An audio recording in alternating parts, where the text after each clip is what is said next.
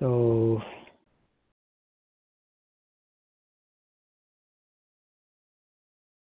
yeah, thank you for inviting me to speak.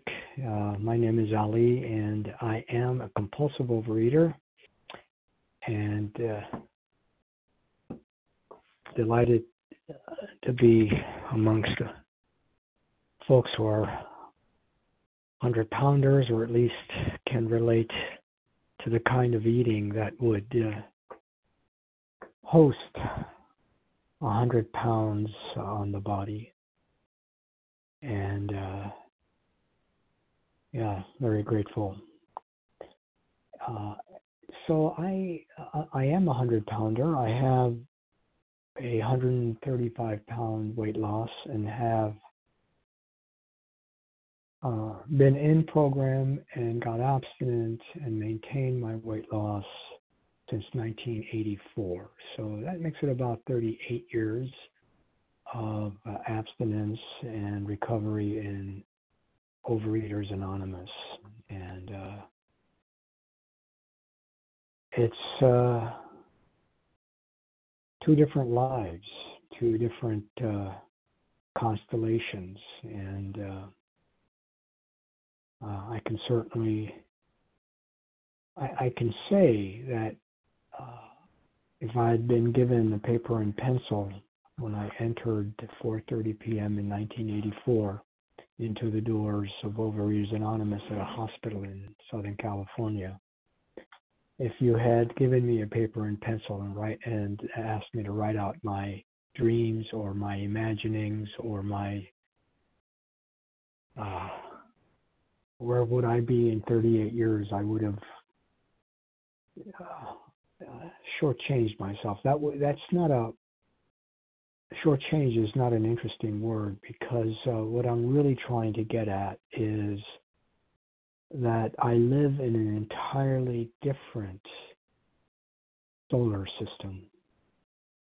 And what I would have wished for would have been items within an existing solar system. That's how much life has changed. That's how much my consciousness has changed. And the 12 steps and the 12 traditions and the 12 concepts of the 12-step programs are all about shifting, changing, growing our consciousness. And Bill W. in an essay he wrote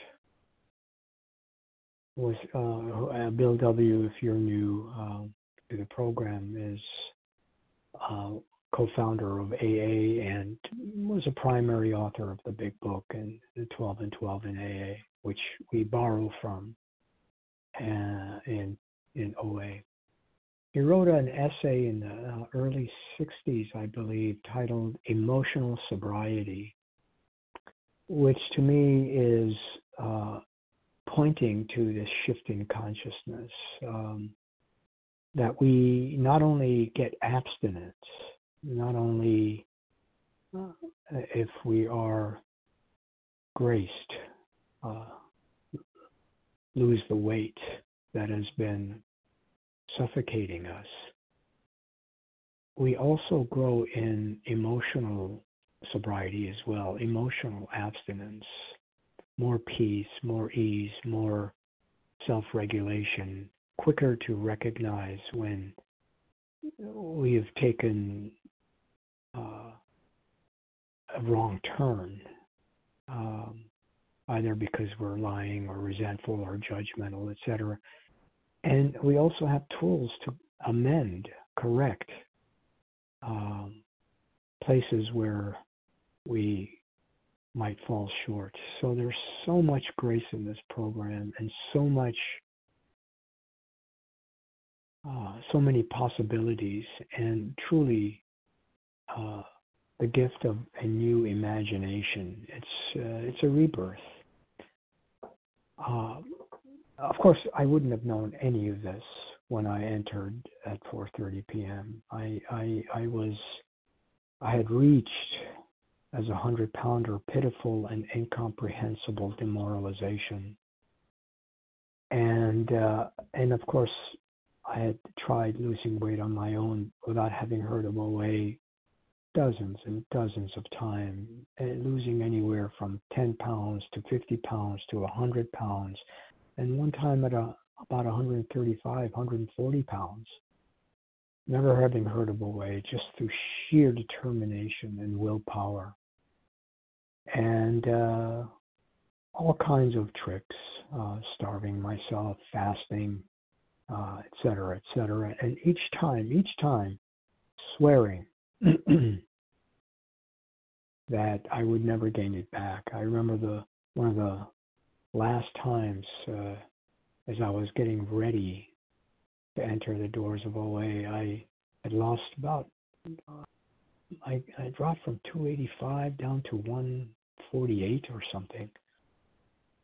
And I swore that I would never gain it back again, and that if I gained maybe a couple of pounds, I would immediately get on the bandwagon and drop it. And I meant it. Of course, I meant it with every fiber of my being. And next thing I know, I'm 235 pounds again, and on my way to 285.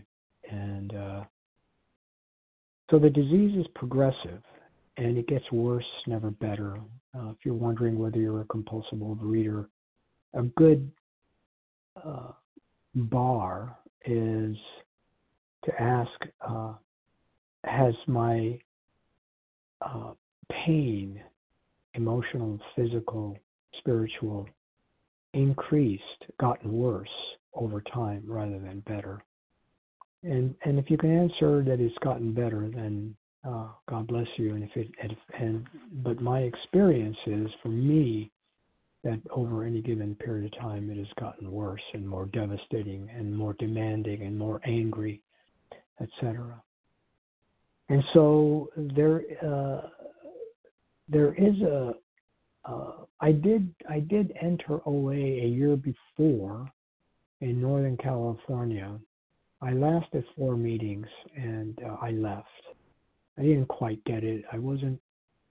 I kind of got that I'm powerless over food, but then I thought to myself, well, if I'm powerless over food, now that I know that, I'll go and do it on my own. And of course, it didn't work. I gained another 40, 50 pounds.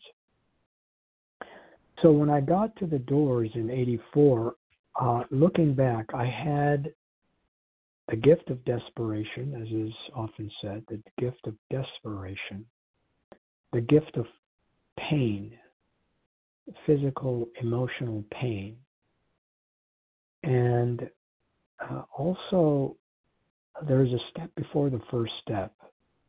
The step before the first step is we admitted to our innermost selves that we were compulsive overeaters and could not manage our own lives, that no human power could manage our lives.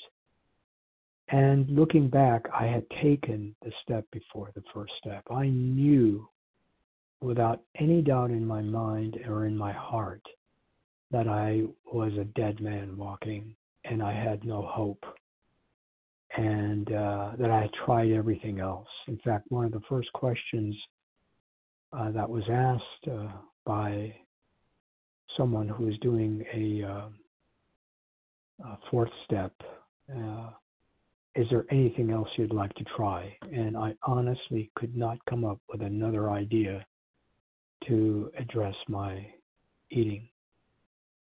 And so what that meant was, it's really the reason when I look back, it was so important for me to know the step before the first step, is that it made me so willing to follow instructions.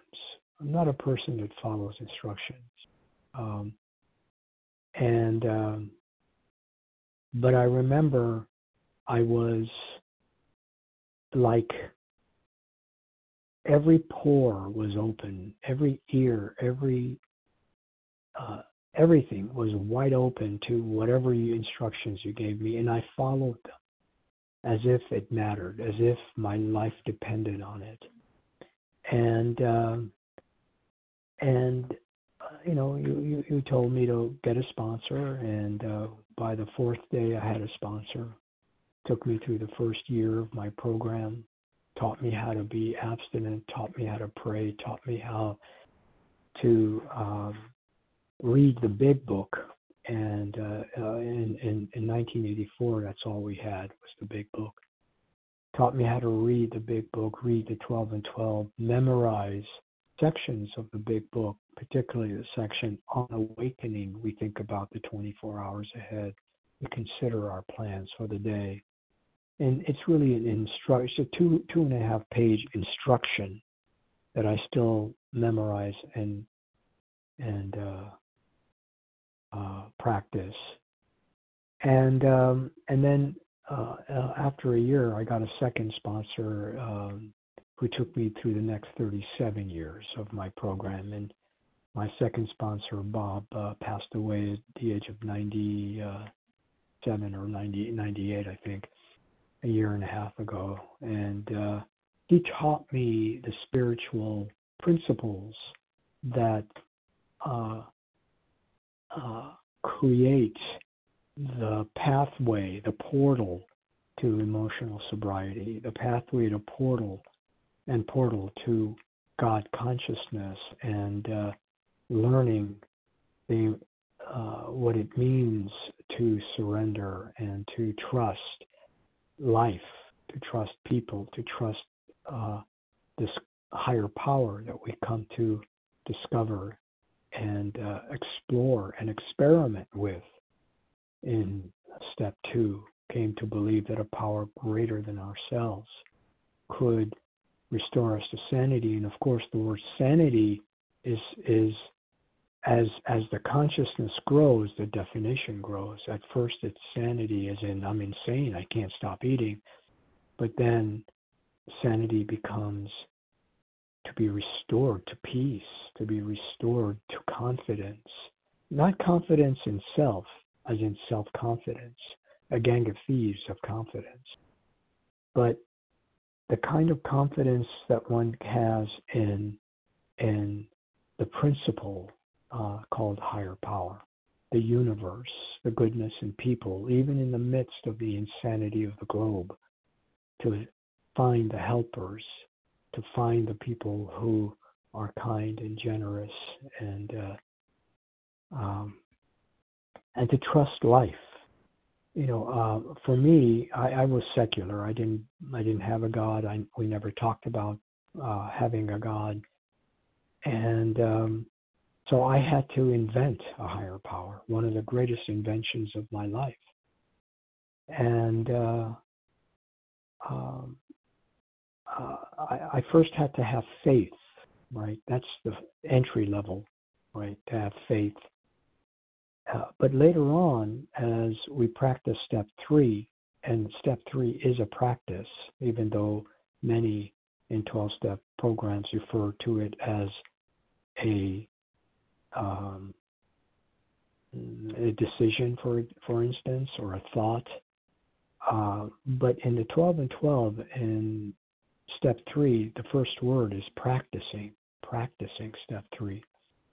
So step 3 is a practice, and the more we practice with step 3, the more we expand faith, and faith eventually becomes trust, and then trust eventually becomes confidence in the power that inheres in the universe. That's been the journey. General reminder, 5 minutes remaining. Thank you for that very gentle reminder. I appreciate it.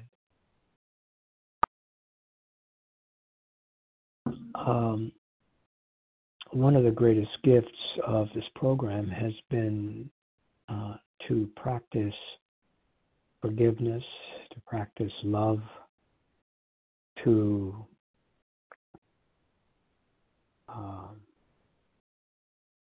soften the heart.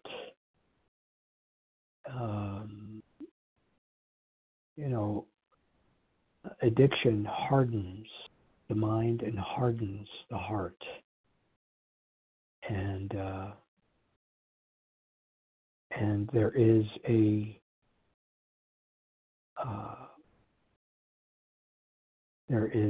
vault of protection around the heart and around the mind, and it produces suspicion and one of the great gifts of this program is that not only does the mind soften, but the heart softens, and so does the distance between the mind and the heart. Of course, it doesn't come easy, but it is the result of the program. And the 12th step in the 12 steps says, having had a spiritual awakening as the result, and it's the result of the work that happens in the 4th step and the 7th step and the 11th step, particularly the 11th step. One of my second sponsor, Bob, taught me how to meditate, and I have found in the 37 years under his tutelage that the portal into expanded consciousness and imagination is through the 11th step. Now, for me, as a 100-pounder, I am incapable of accessing that portal without stopping the food. So there is no way for me to not be abstinent and practice the steps. There may be others who can do that, but it has been my experience that the food, when I use food, like I did prior to the program, the world constricts. Everything gets small. I move into a cage of my own making, and I stay in there. And the notion of meditating or forgiving or loving or softening or being kind are alien notions. They're concepts that I can't carry out into my life. So the program teaches me to step outside of philosophy and move into direct phenomenology, direct experience, direct action. And that's been the journey. And my life is better for it. And not only that, my relationships. I spent the day yesterday with my 26-year-old daughter. I'm 71, biking through the streets. My wife, my daughter, her partner, and biking. And she likes hanging out with us. She likes hanging out with me. We tell each other constantly we love each other. That would be alien if I was still binging. It would be alien. I would be dead for sure, but even if I wasn't, I would have destroyed the relationship with my own daughter and with everyone else around me because of that self-centered, selfish, self-centered nature of the disease. So the hope is endless. The possibilities is endless. The journey is beautiful. It doesn't mean that we don't trudge. The big book, or the 12 and 12 says we trudge the road to happy destiny. Maybe it's the 12, maybe it's the big book. And the 12 steps doesn't make life go away. What it does is allows us to relate to life with more dignity, with more grace, with more kindness, with a good heart. So it's the way we relate, but in no way does it make life go away. Life is always going to be life. And so we have to learn to trudge, which is a gift of this program. Prior to program, I didn't know how to trudge through life. Every incident was existential. Every molehill had to be vanquished, defeated. Every person had to be surrendered. There's no dignity in that. And the program offers that.